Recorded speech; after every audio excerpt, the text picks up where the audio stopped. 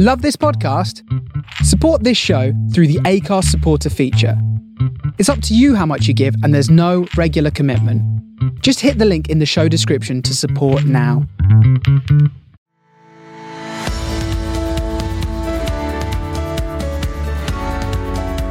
There are moments in our life when we are shaped through adversity and challenge. Propelled through turbulent change, we're presented with an opportunity to take wings and soar from a dark place to one of light. I'm Leslie Salem, founder of Over the Bloody Moon, on a mission to remove the muddle from menopause. In our podcast, we meet women from all walks of life and experience to share their tales and tools of positive transformation. Come join us for the flight.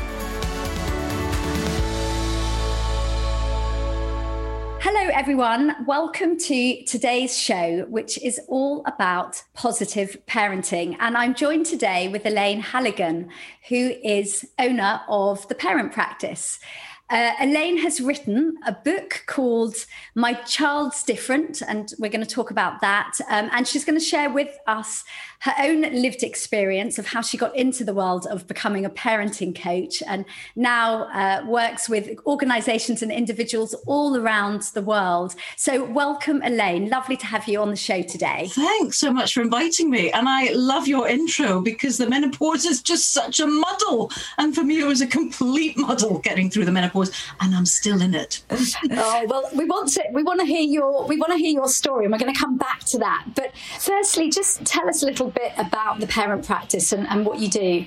Sure. So The Parent Practice is an organisation. We're based in London, and we help parents have harmony at home. I don't know any parent who doesn't want harmony at home. And I came into this work really challenged. And in the early days, oh my goodness, I did everything that just didn't bring out the best in my children. And I don't know whether your listeners will resonate with this, but I nagged my kids. Yeah, I repeated instructions. I reminded them. I kind of cajoled them. I bribed them in order to get them to do what I wanted them to do. I threatened. I punished. And I have to be honest with you that I found parenting one of the most challenging and I think exhausting and bewildering jobs I'd ever done, and I had to seek some help, and the story is I sought some help from a parenting organisation and eventually ended up being a parent coach, and 12 years on I now own and run The Parent Practice. And I think those early days were just bewildering for me. I don't know, I just expected that parenting was the most natural, instinctive thing in the world, but it just wasn't. So The Parent Practice was born out of me needing to find practical, pragmatic solutions to managing a challenging child. And so today at The Parent Practice, what we offer is a whole range of coaching, online courses, just to help families have more harmony at home, be positive with their kids, be consistent, but also know how to be firm.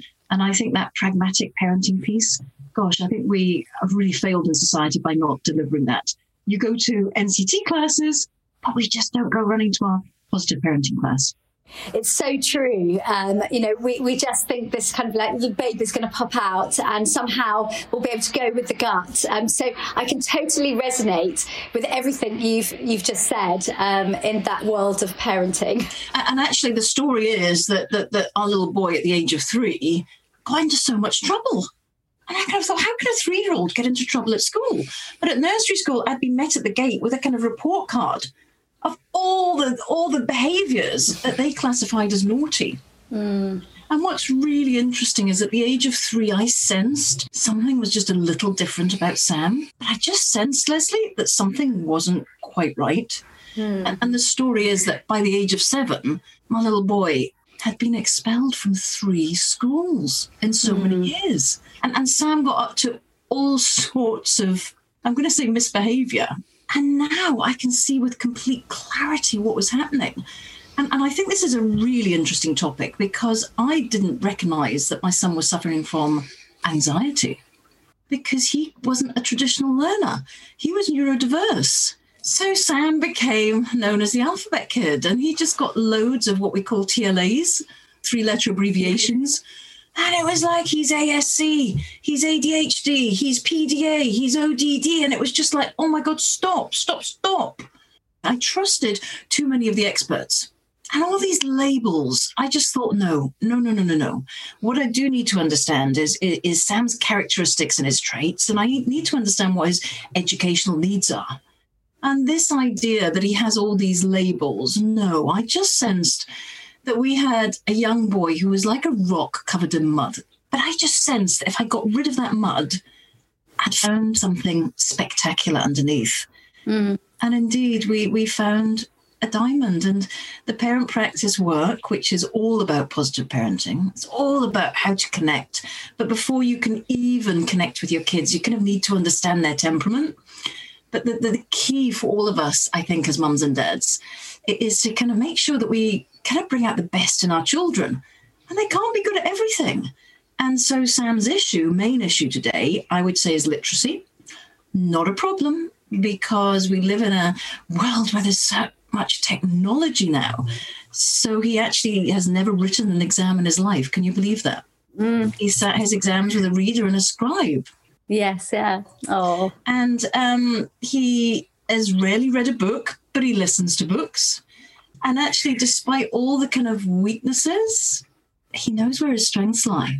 And, that's really important as well, this neurodiversity in terms of understanding us as individuals, and every child, every adult, learns in different ways. I think that's a wonderful story that you've shared also about, not giving up. It could have been, I imagine, at times when he would have, been expelled even for the first time, that you kind of, wonder where that's going. So it's a great story to hear that with investment of your time and investment into Sam, and you've helped him turn his life around, or not even turn it around, just become the boy and the man that he is today. My husband and I thought that Sam was going to end up in a young offenders institution. And I don't exaggerate when I say that. He was literally written off in society at age 7.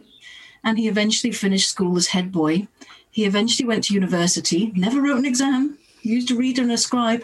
How amazing is that, to sit in a lecture and not take any notes, but be able to absorb the information?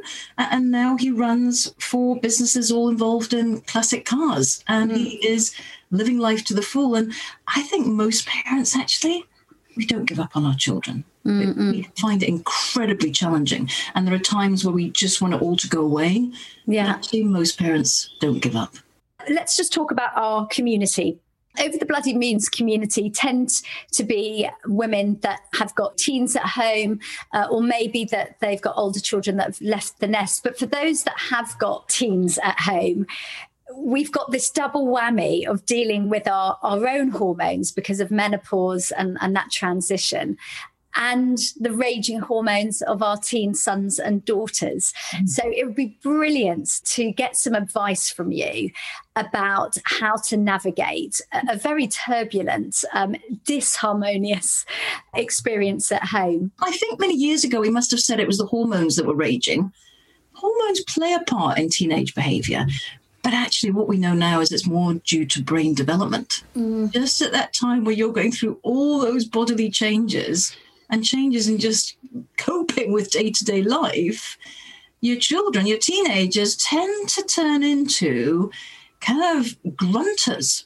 You just think, where did that come from? If you've got 3 girls, sadly, it's not just grunting. It's a lot of noise. So it's difficult, isn't it? It's really, really challenging. And I think parents need to understand that for your teens, they're going through an incredible time of age and stage of development. That brain development means that they actually can't access this part of the brain here, which is called the prefrontal cortex. And there is some good news there, Leslie, because the prefrontal cortex doesn't stop developing till 25. So, we have lots of opportunity to help those neural pathways. But what happens is they operate very much in the limbic system. So if you put your fingers between your ears, the bit in between is the amygdala or the limbic system. And so what's really curious is you can say to your girls, have you done your homework, honey? And they'll go, will you get off my back? Yeah. Sounds familiar. Well, all I asked was, have you done your homework? And then the next thing is, we'll say to them, honey, could you bring down your dirty clothes to the laundry room?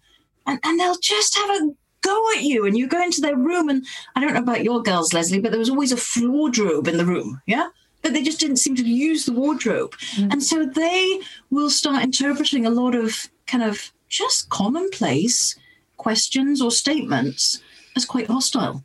And you can think, where is that coming from? So it is a really challenging time, I think, for parents and teens, because we're all going through some sort of brain development or hormonal changes, and those two just collide.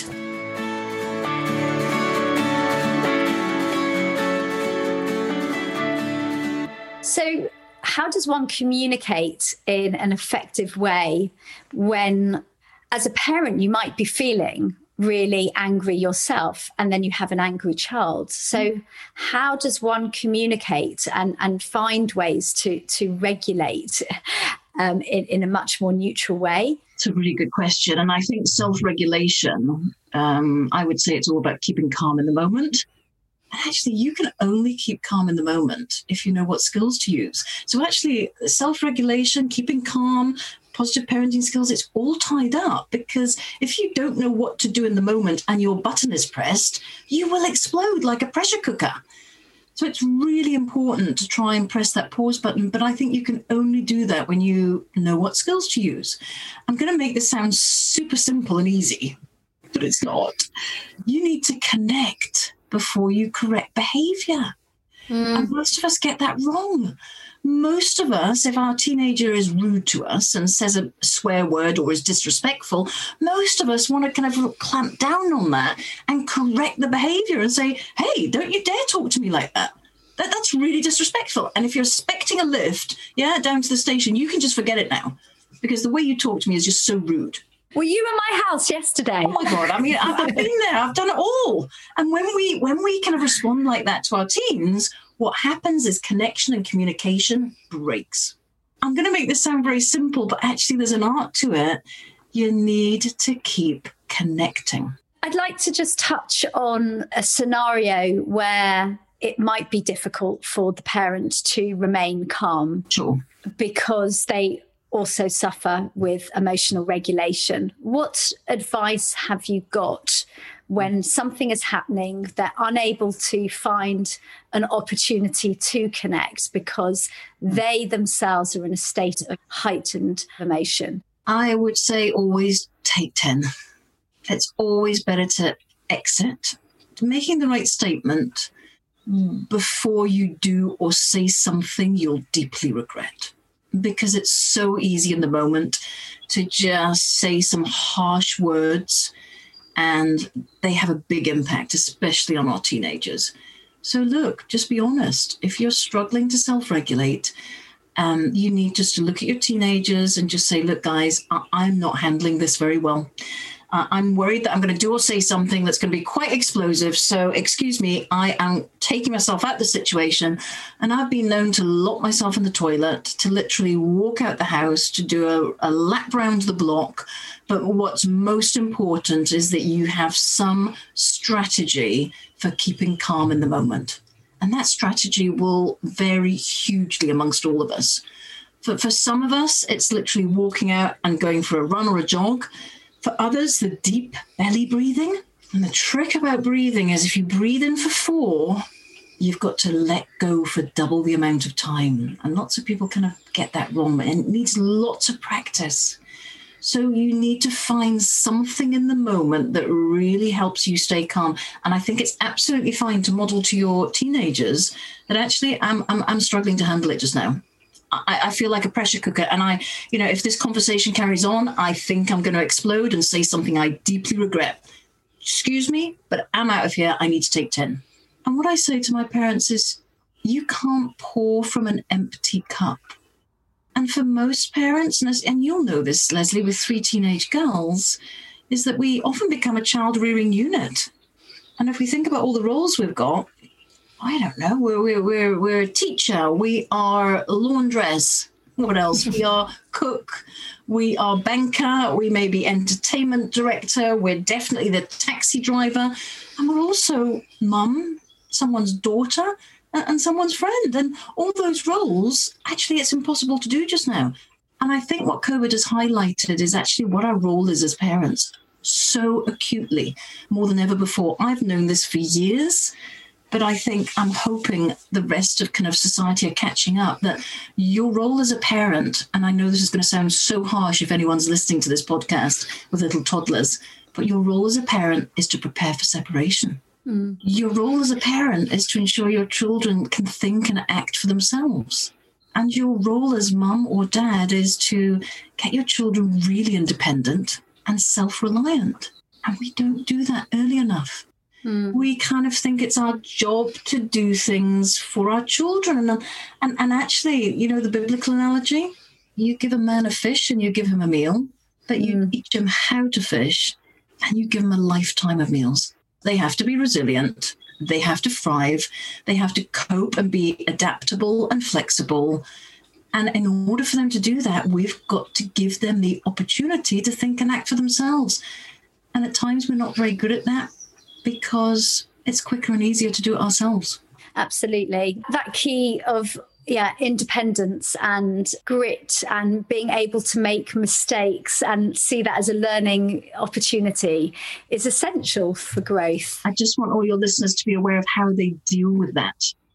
So do you embrace mistakes, or actually do you come down on your children like a ton of bricks? Because every mistake that's made is a teachable opportunity, but it depends very much on how you deal with it. Do you see it as a learning opportunity? Or actually, when your children make mistakes, does it press your button? And I think making mistakes, oh my goodness, we all make mistakes. But the most important thing is, how do we own our mistakes? And talking about our own mistakes or own failures, you know, and shortcomings and what we've personally learned from that to our children is really helpful, because it reduces that expectation and pressure around perfection. You know, we all know life is not perfect. The first skill of using the power of the words is, I just invite all your listeners to keep looking for what your teenagers get right.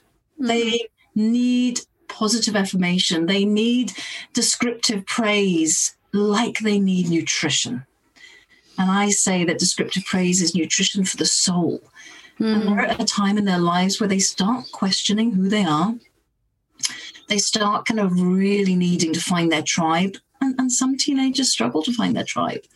And if their self-esteem is at all questionable, watch out for it, because it will absolutely come out in rude, disrespectful behavior and also sibling rivalry. So you need to keep noticing the positive. But that's hard. And the reason it's hard is that we all have a negativity bias. Do you know what I mean by that? Yes, but please explain. Yeah. We have something in our brain called the reticular activating system. Really fascinating piece of science. And the reticular activating system is programmed to look for what we think is important. I don't know whether you've ever had the experience, if you're buying a new car, you suddenly decide, I don't know, to get your Golf e-Golf or something. You go into the streets and suddenly you're seeing e-Golfs everywhere because your reticular activating system is programmed to look for evidence to support your decision or theory. And if you have a theory that, I don't know, your teenager is untidy, that she never keeps her room tidy, your reticular activating system will go into her room and you will notice all the things that confirm your statement that she's untidy. She may have opened the curtains. Her books may be in the bookshelf, but all you see is the unmade bed and the untidy floor with all her clothes strewn across it. And we'll comment on that. And every time we comment on that, she will hear criticism. When our children hear criticism, oh my goodness, it demotivates. And actually, it reduces self-esteem. So the first thing we need to do is just focus on the tiny micro things they're getting right and feed their soul and feed their self-esteem. I mean, you're absolutely right. It's really simple. But in the busy day-to-day life, and when also I think in menopause, when one is out of control, controlling others can sort of surface up, and that can play out in communication that is corrective, exactly as you've said? I'm going to prickle at that word controlling. It's kind of a button pusher for me, if I can just explain it, because, our job as parents is not to control, it's to be in charge. There's a real difference between being in charge as a parent and being overly controlling. And I know that for many parents, it's really hard for us to let go. And many suffer from what I call the perils of perfectionism. And there's no judgment in that statement. But sometimes it's really hard to let go. And we end up kind of controlling our teenagers, try and control a teenager, and they will absolutely rebel. So, it's about knowing the skills to be in charge in a kind of mutually respectful way. But look, Leslie, if you like that skill of descriptive praise, let me share with you the second communication skill, and it's all about listening. And I don't know whether you've got an example of a behavior one of your girls or a statement one of your girls has said that's definitely generated by feelings and emotions. I don't know. I don't want to go to school. Or is there something they may have said to you recently that I can use as an example? I better not share in case they listen to the podcast. Let's make up an example. So let's just say, they go, oh, school's stupid. Yeah, it's just what's the point of going to school now? We're not even doing exams. It's just stupid, and the teachers don't know how to teach on Zoom. Let's just make up that as an example. Yeah. What's our normal reaction to that? Well, of course, school is really important to you for the future. So we lecture, don't we? And we go, school's really important. If you want to amount to anything, you've got to get your grades. And, don't be so rude about your teachers. They're trying the hardest they can. And, how can you say that? You loved school a few months ago. What on earth has happened? So we go down this route of kind of denying their feeling, dismissing it, telling them they're wrong to feel like that. We may even go down the advice route because, oh my goodness, we're strong, wise men and women, we want to give advice to our children. But every time we go down the advice route, when our children aren't ready to hear it, they will literally tune us out. So we reassure, we advise, we lecture, and we can philosophize. And I used to do a lot of that, which is, honey, you don't want to go to school, it's tough. I don't want to go to work, but sometimes we need to do what we don't want to do. So you just have to get on with it. Because let me tell you, that's life. Yeah, sounds familiar. But that's the philosophical response. All those responses, let me tell you, in the amygdala, the limbic system, it will be on fire. And all those responses you give will make it worse. Their brain will fill up with emotions. And eventually they'll just say, what do you care? What do you know? You never listen. And you just don't get it. And then they'll storm out the room. Well, where did that come from? Well, I was just trying to help her. But actually, what we did wasn't helpful. Because what we need to do is just name the feeling to tame it. That's what Dr. Dan Siegel says in his book, The Whole Brain Child. Name the feeling in order to tame it. So when your kid comes up to you, your teen, whatever age, you can do it on adults too, Leslie. When they come up and just say, I really, really don't want to go back to school. It's stupid and it's boring. You just say, yeah, I absolutely get that you're finding this time really challenging just now. I'm wondering if you're a little anxious, a bit nervous about making the transition back to school because it's going to be so different. And I'm wondering whether you're even worried about how well you'll have kept up with the curriculum. So, yeah, I can absolutely hear you. And what that also does is that it opens up, doesn't it, the communication, the dialogue, because they may say, yes, that's how I'm feeling, or no, I'm not, but it starts that conversation. It should do, depending on what your connection is like with your child. Sometimes it won't, and they'll just go quiet on you and walk out. That's fine, because you've knocked on the door and it's like leaving a calling card. Say, it's okay, honey, I know you don't want to talk just now, but I'm going to call again the next day.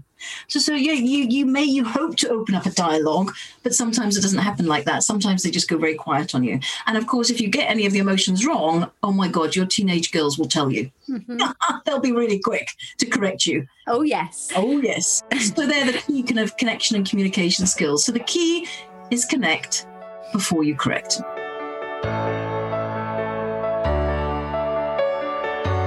Can we touch a little bit, Elaine, on your own menopause experience. I think that would be really interesting for the listeners to hear. I mean, how was it for you? How has it been? Oh my goodness, it's not pretty. It's really not pretty. It starts with brain fog, just forgetting things like the front door keys. And I think I mentioned before the dog going to the common.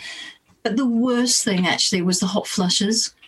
And as a speaker, pre-COVID, you know, I was racing around London delivering corporate talks and schools talks in the evening, and I'd be sweating. I'm going to use the word sweating, not glowing. I'm not going to sugarcoat this in any way. I was sweating on my face, and it's the most uncomfortable feeling. That was the worst thing for me. I mean, definitely the nighttime sweats were bad news. And I kind of went down the holistic route for a couple of years. So I cut out alcohol, cut out coffee, made myself miserable, really. But it didn't have a huge impact. And I really did try it for a long time, the holistic route, you know, eating well nutritionally, cutting out certain foods. And finally, I just said enough. I need to go on HRT. So I went on HRT, I think 3 years ago. And I'm a big fan. I did a lot of research on it. And I think there's quite a bit of scaremongering. But look, and that's not to judge anyone. Whatever route you take is the right one for you. And for me, I'd had 2 years of real misery. And so as soon as I went on to HRT, I just found things, literally changed within days. Good night's sleep, the hot flushes went. My limbs feel well lubricated. My hair is shiny. My nails are strong. It was absolutely the right decision. And I probably regret not doing it sooner. But it is a very complex area, and there are so many different theories. And I think we just have to be really careful about some of the research that's out there. Exactly. I mean, that's the whole philosophy and reason for Over the Bloody Moon was about curating trusted evidence-based information. So women who are really busy, don't have the time, could just get the facts and then make their own informed choices. And as you say, we all have different values and attitudes to how we want to manage menopause, but it's just important that we get the right information out there. Elaine, we always finish off our chats with the question, what makes you feel over the bloody moon? What makes me feel over the bloody moon, I've got to say to you, is probably sex. Go on. We just don't spend enough time with our partners. And of course, now my children are a bit older. There's nothing nicer than just getting together with your partner.